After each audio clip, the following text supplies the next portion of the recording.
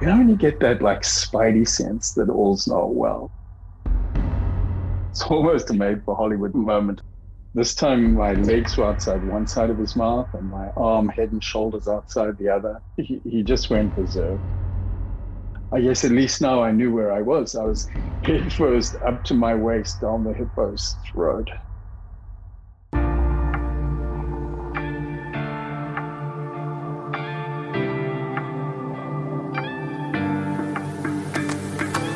Hello, you are listening to Proverbs with Daisy Maskell. It is me, Daisy. Welcome. This is a podcast all about extraordinary people and extraordinary stories. Here we will shine the spotlight on their journeys and hopefully learn something about ourselves and the way that we live our lives from their experiences too. Join me as we get to know our guest.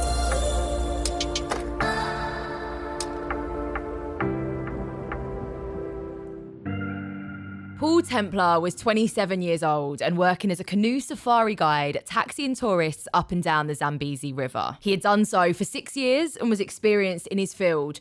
But on the day of March 9th, 1996, he was about to come face to face with one of the water's greatest dangers. His boat was rammed and he was swallowed headfirst by a hippo. So, Paul, how did your morning start out on the day of the accident? Paint the picture for me. Sure, Daisy. I remember waking up. It was just another beautiful day in Africa. And I remember waking up wondering what the day held in store. You see, on that particular day, I was supposed to be doing some problem animal control. There was this pride of lion that were making a nuisance of themselves. They were attacking and eating some of the local villages. And I was supposed to be going in with a team to try to help take care of that problem. Things didn't go the way they were supposed to, and we had some bureaucratic snafus, etc. And so by about lunchtime, we knew there wasn't going to be any hunting that day. About the same time, I found out that a friend of mine, a fellow guide, had come down with malaria, and he was supposed to be leading a canoe safari that afternoon. And so they asked me if I would lead the trip. The day was just another beautiful day in Africa. And I was out doing what I love doing. The problem animal control, that was exceptional. But the idea of lining up and running a safari in the afternoon was about perfect. How did you get into this line of work, Paul? Was this something that you always wanted to do? You know, I always had a love of the great outdoors. I didn't go straight into it. When I finished school, I had no idea what I wanted to do. So I went and I traveled the world. I spent some time, I served in the British Army for a while. And wherever I went, I kind of felt like I wasn't there until I went back home. I went out on safari. My mom sent me out on a safari as a gift.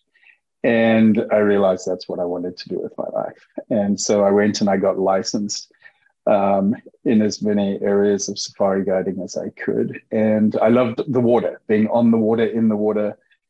So being a river safari guide was awesome. And you'd taken tourists, I guess, up and down this river many times before. And I think I read somewhere that you said you were previously aware of the hippo that attacked you and you'd sort of learned to keep your distance from it. On this particular day that you were, I guess, taxiing tourists down the Zambezi River, how many boats were sent out? How many of you were there? So on this particular day, there were 6 clients.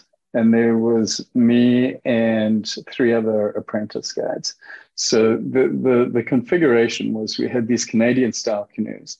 They could seat 2 clients in the front seat and the middle seat, and then a guide at the back. So we had 3 canoes, and then we had one chap paddling in a safety kayak. So it was a pretty small armada. It was 4 little canoes.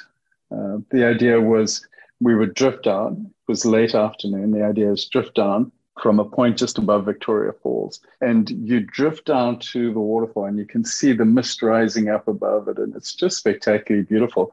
And the idea is the clients sit back, relax, and just enjoy being paddled down the river.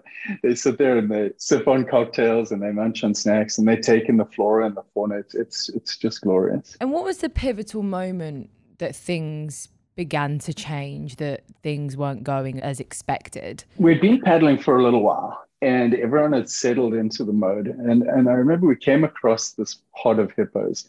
And they were sitting there. And so we started talking about hippos, and we talked about how big they can get. And of course, there's always someone on a safari who goes, is it true that they kill more people every year than any other animal? And so we explore that phenomenon. So that brought up, we don't want to get too close to them. So I knew that stretch of river pretty well, and I could see what looked to me like a safe route around the hippos. So I got our group and I said, okay, follow me.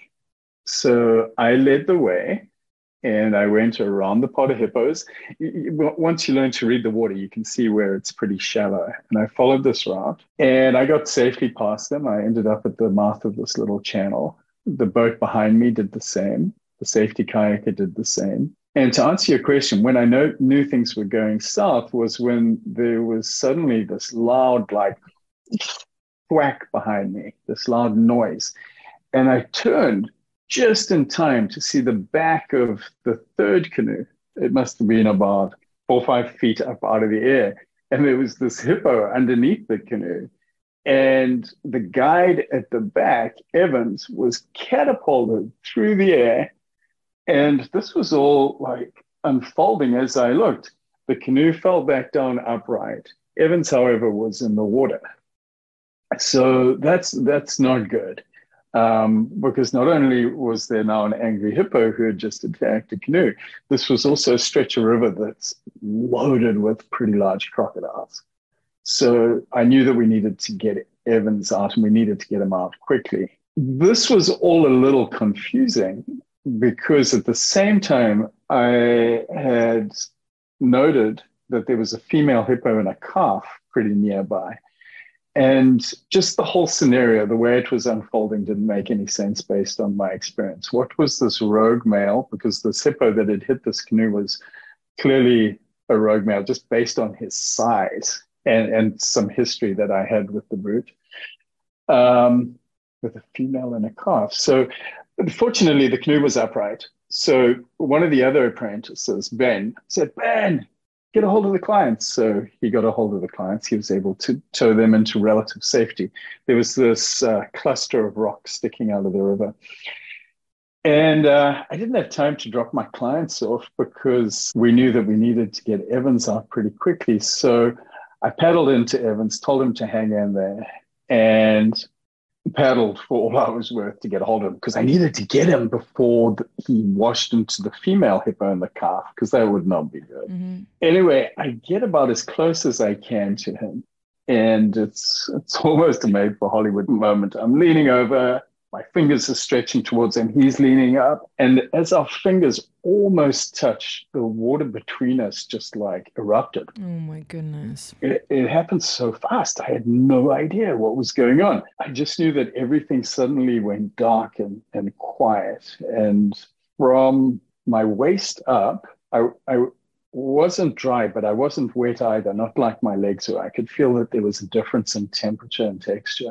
And then I felt this incredible pressure crushing down on my lower back. And I tried to move and I couldn't. I was just like, it was as if I was in a clamp. And my mind started to go a little. And I had no idea where I was, what was going on. But somehow I managed to get one hand free. And feeling around, I could feel the bristles on the hippo's snout. I guess at least now I knew where I was. I was head first up to my waist down the hippo's throat.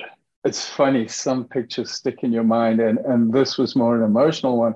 I remember the first response I had just being incredible relief because I knew wherever I was wasn't good, but I'd figured I was either inside a hippo or inside a crocodile.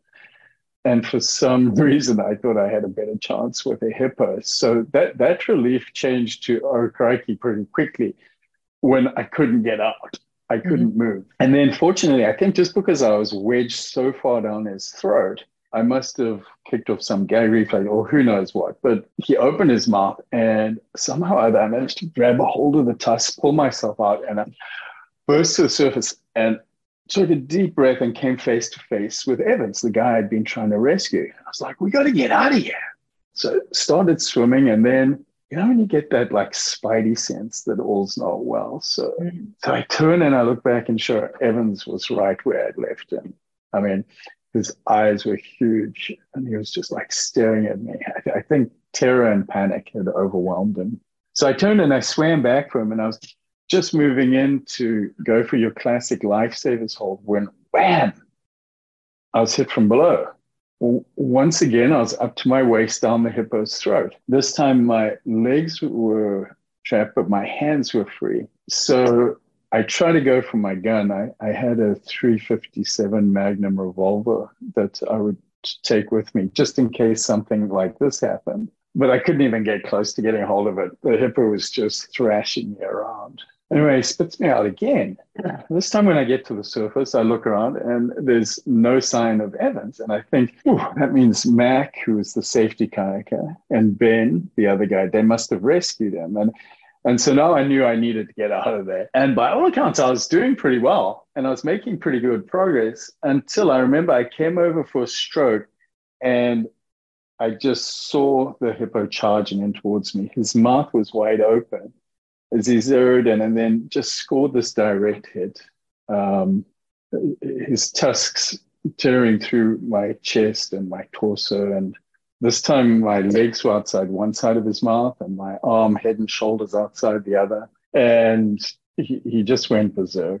One of the other clients said it was like watching a vicious dog just trying to rip apart a rag doll. And for me, everything was kind of going in slow motion. When we went underwater, I would hold my breath. When we were on the surface, I would suck in air. And all the while, I would try to hold on to the tusks that were boring through me, just so that my flesh didn't tear so much as he shook me about. Mm-hmm. Anyway, this carried on for quite a while. And then, I don't know, the hippo must have, for some reason, decided it was time to head to the bottom of the river. And I remember he went and sat on the bottom. And there I am. I'm just lying. He's got me clamped inside his mouth. And I'm looking up and I can see the different hues of like green and yellow. I can see the sunlight. It's on the water surface. And I'm watching my blood like mingle with the water. I'm lying there. And I remember wondering, when I'm going to bleed to death or if I'm going to drown. It was just this incredibly non-panicked, just, And then I remember wondering, I wonder who can hold their breath the longest. And this hippo and I just sat on the bottom of the river. There was no fight left in me. Hippo surges towards the surface again, decides it's not enough yet, spits me out again. This time when I break the surface, Mac, my friend Mike McMara, just incredible courage. He came out in his kayak to try to rescue me. And I was able to grab a hold of the handle on the boat's nose. And Mac, I don't know how he did it. He towed me to relative safety.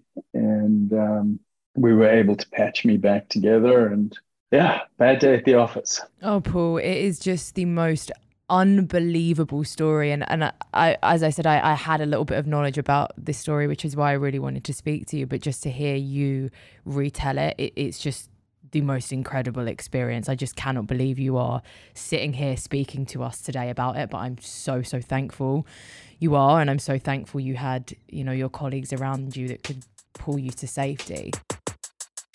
Continuing the conversation on Proverbs after this short break. Is there a specific protocol of what you're supposed to do if you ever encounter or are attacked by a hippo, or is that genuinely just your fight or flight kicking in and trying to make best of the situation? As far as protocols go, the problem with the protocol with a hippo is if by the time it gets a hold of you, because they are so incredibly big, so incredibly powerful, and because the way that they destroy whatever it is that they're fighting against, they've got these tusks and it's like crush and destroy, like just make big holes and tear apart, is truly I think, I'm not being fatuous here or facetious, but I think the protocol is pray and just try to stay alive. Mm-hmm. Try to stay alive and wait for your opportunity. An opportunity will show up. I know when I was getting attacked, at first I was fighting and I was wasting an awful lot of energy because no matter what I did, absolutely nothing to the hippo and just robbed me of a lot of energy.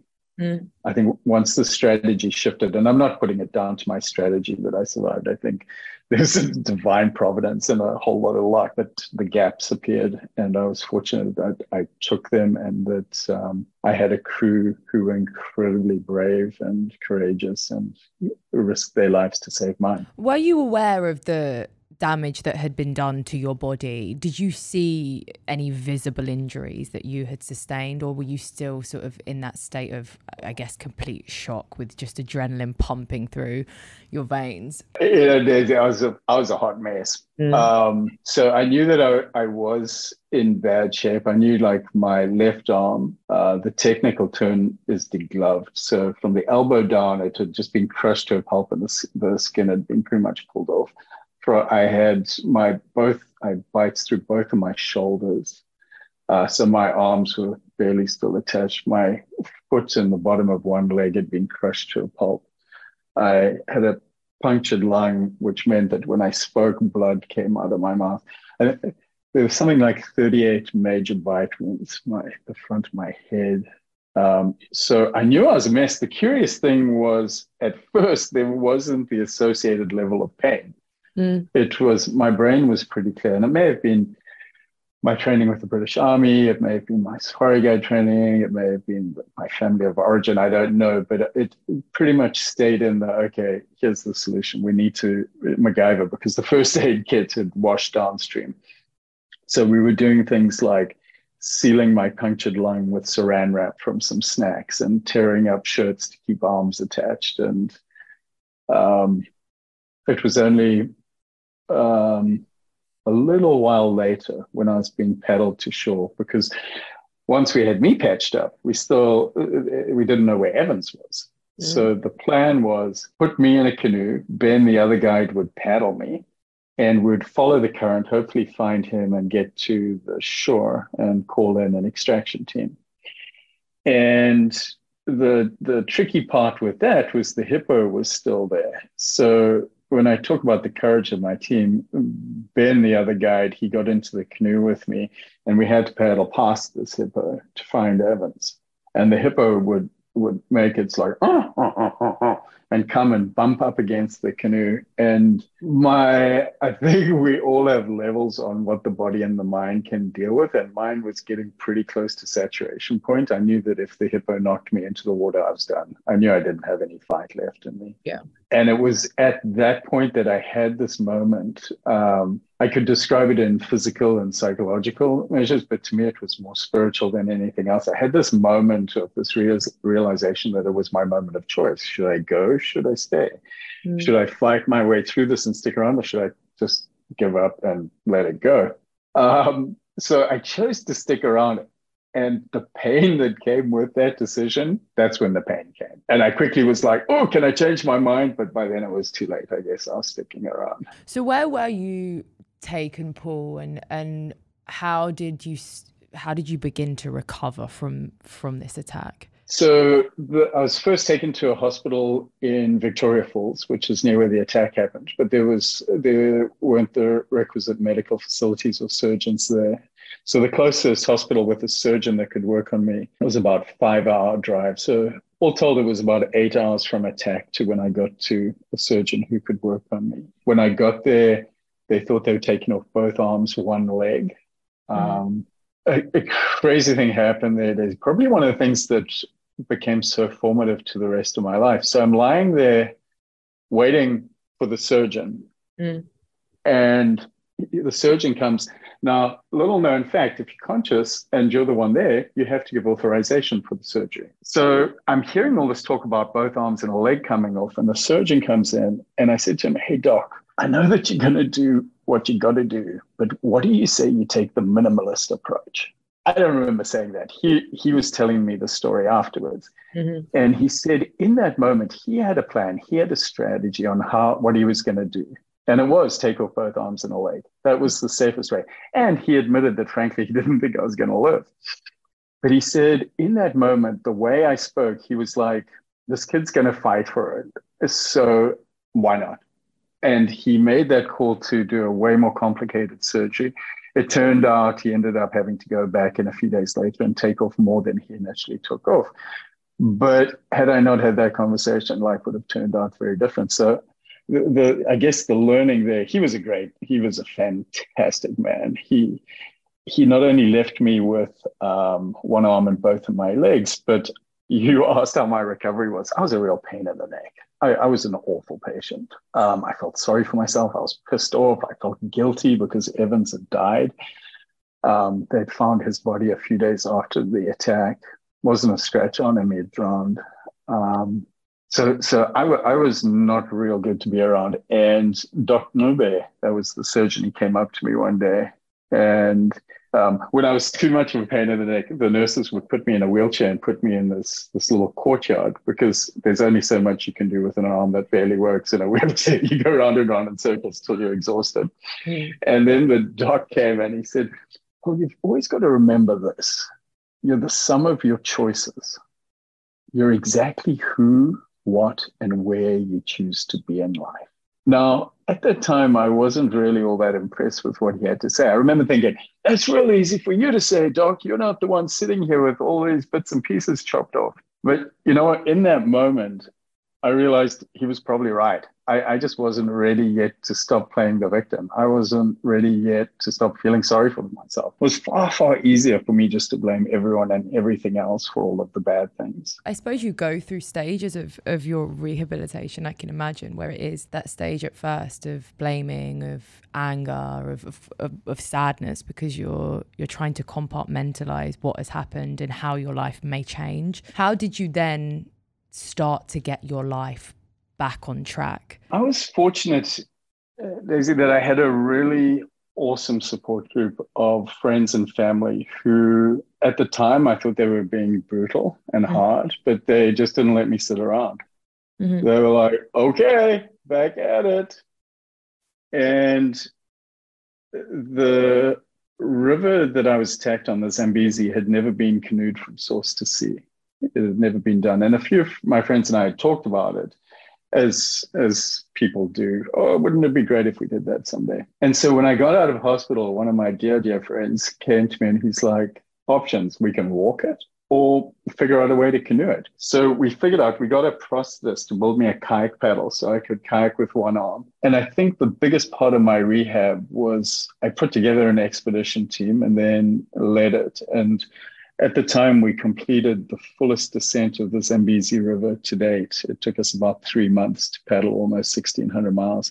And I think that was incredibly cathartic. Yeah. It's so interesting how people, I guess, process different traumas as well. Some people avoid the situation, can never go back into a situation like that again. But for you, it was very much getting back on the horse after being, knocked off and suffering this traumatic attack and event that, did change a part of your life. The fact that you found therapy in doing that, because ultimately that is what you loved, is a really incredible story. And I read somewhere as well, did you say, Paul, you were convinced that you had encountered that same hippo again after the attack as well? Okay, so this is my story I hold to be true, but had you not brought it up, I wouldn't have brought it up. But this is what happened, and people can choose to believe it or not. So we're on the Source to Sea expedition, and we're about a month and a half into it, and we're at the spot where the attack happened. And we've got the fellow Dave Williams, who sponsored the expedition, has flown out from the States to be there. We've got people filming it. So we've got this whole crew, and we come up and we're drifting down, and I'm talking people through what happened, and I can point to the specific landmarks where it happened, and it's fantastic. And then I go, okay, guys, can you put your cameras away? Can we just have a moment? And so everyone puts the cameras away. We'll have a moment. And I said, I'd just like to say a prayer for Evans. Like that he died here. So we're drifting up. All the canoes are together. We're all just drifting up, and we're drifting down the river past the spot. And I'm pointing at, that's where the hippo must have been hiding. And I'm pointing at a spot maybe 20 yards away from us. And I'm in the canoe closest to where that is. When suddenly, out of the water, jaws agape, comes this hippo. It bites down literally right next to my spot. People who were on the shore said they could hear me screaming, "Not again! Not again!" What is with this hippo, man? Like, Paul, he has it in for you. Oh my goodness. So people say to me, they say that, "What's up with that hippo?" Because here's another fun fact. This hippo was a really old, really big male. Hmm. And when he attacked me, the day we're talking about was the eighth attack that he had, if we're going to call it, committed. Mm. A few months earlier, I was his first attack. I had been leading a similar safari, and he had attacked me on that day. And each day, each attack had got significantly more intense. Since after the last attack, he disappeared, was never seen again until that day, and not seen since. And teams went out. He was now a problem animal because he had killed people. Mhm. So to my dying day, I'll say it was that Hippo, the chaps who were on the trip with me that day saw it. They knew it was that Hippo. Mm. You've never seen a group of kayaks just bombshell in different Oh my directions. goodness. This is like a severe case of like toxic masculinity. Like you just exude for this like dominant male energy. And this hippo's just not having it. Like Not at all. it's crazy. Oh my goodness.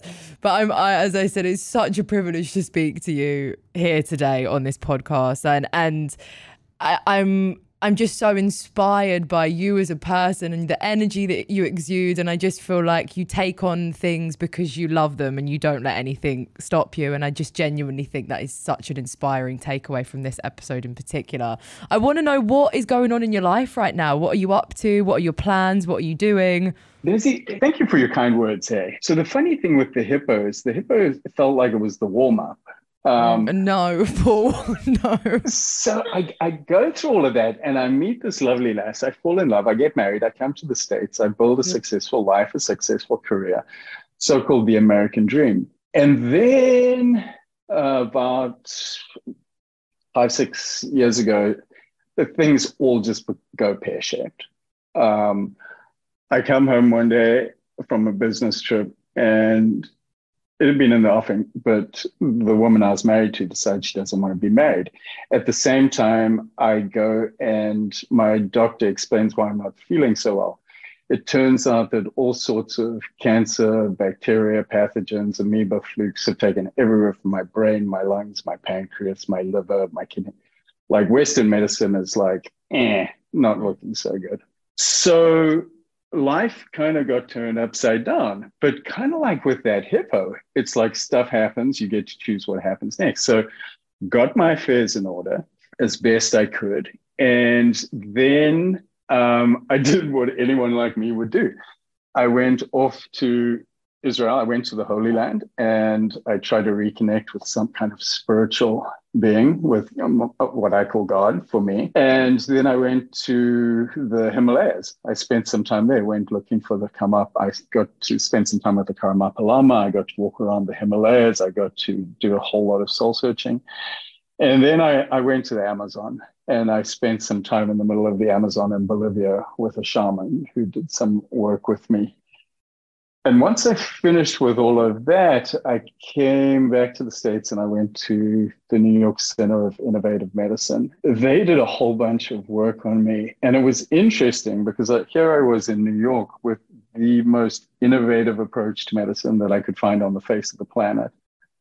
And what they were doing tied in so perfectly with what had happened in Israel, what had happened in Nepal, what had happened in the Amazon and Bolivia, which was this, I discovered this magic elixir for staying alive. And about a year and a half after being told, I was like, I best get my affairs in order and do it quickly, I got a completely clean bill of health. Oh my. And it was all, as corny as it sounds, the science backed it up. It was be grateful. It turns out if you find ways to be grateful, if you find things in life to be grateful for, it shifts your heart rate variability, which does something to your neurochemistry, which helps your body heal. And then if you're kind, you find ways to be kind to yourself and kind to others. One, those activities are good for you. okay, I'm only going to do things that take care of my body, probably a better chance of healing. But again, from a psychoneuroimmunological perspective, it kicks off all sorts of responses. And then if you just do the next right thing, like do something that's going to take care of you, take care of someone else, it turns out that this kicks all sorts of neurological, neurochemical, neurophysiological responses that help your body to recover and heal. So it was awesome. So a couple of years later, I'm like, wow, I'm alive. All the things that had been trying to harm me, the cancer, the amoeba, the bacteria, the flukes, all the things I can't even pronounce, the woman I was married to, everything that had been trying to hurt me was gone from my life. And I felt like I had this brand new stretch. And then COVID came. And that truly sucked. But not just for me, for everyone in the world, right? So trying to navigate COVID. And one of the ways I did that is I would go running. My daughter had special needs. And I'd heard about this thing, the Marathon des Sables, and I was training for that. And COVID meant I had a lot of time to train. And then when I say the Hippo was training wheels, the worst thing that I can imagine happening to me happened. My daughter died 2 months into COVID. She was 15. And that really made me dig deep into everything I'd learned about being grateful, being kind, doing the next right thing, because I still had to live. I still have 2 other beautiful children and their mom. And how was I going to show up in life? And then I had COVID and the implications of business. And it really became an opportunity to kind of walk the talk that Dr. Nube had given me way back when he had told me that the requests I make, the way I show up, the conversations impact how people react around me. He reminded me that if I hadn't shown up that way, I wouldn't have any arms and I'd have one leg left.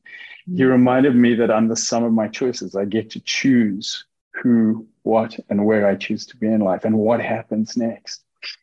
I got to remember the stuff I learned in Israel and Nepal and in Bolivia, that if I'm grateful, if I'm kind, and if I look to do the next right thing, I get to navigate it all. And thank God for that, because I think that's what enabled me to move through that. So when you say, what am I up to now? I just wrote a book about that, Marked for Life. The subtitle, Finding Grace and Grit Where You Least Expect It. Because I think that's the beautiful thing that everyone listening to this, I think that we all have in common is we do have these depths of grace and grit. We just have to access them. I'm running the Marathon des Sables in a couple of weeks. I have a foundation, a 501c3. We're raising money for special needs and terminally ill kids. And just getting on with living, we get this one shot at it. We might as well make the most of it. It's incredible, Paul. It's absolutely incredible. And yeah, I just echo what I've said again. I feel like you've really given me a different perspective of looking at hardships in life. And we all go through different things, through different phases of our lives, but it is really how we show up and how we navigate and how we carry ourselves that can make the biggest change to our rehabilitation process or how we get through that moment in time, which I think is an amazing takeaway and an amazing round off to the end of this episode. I'm definitely going to go and grab myself a copy of this book, because as much as I've heard your story, I find you a really, really great energy. And so I just want to hear more about your life experience and how you've navigated things. But I wish you the best of luck. You won't need it, but go and smash that marathon that you're doing in a couple of weeks. And Paul, thank you so much for being here. Enjoy the rest of your day. Oh, thank you. Thank you so much. And thank you for inviting me onto your show. It's been an absolute treat. And that concludes this episode of Proverbs with Daisy Maskell. That is me. I hope you enjoyed it. Hit subscribe so you don't miss out on any future episodes, and I will see you soon.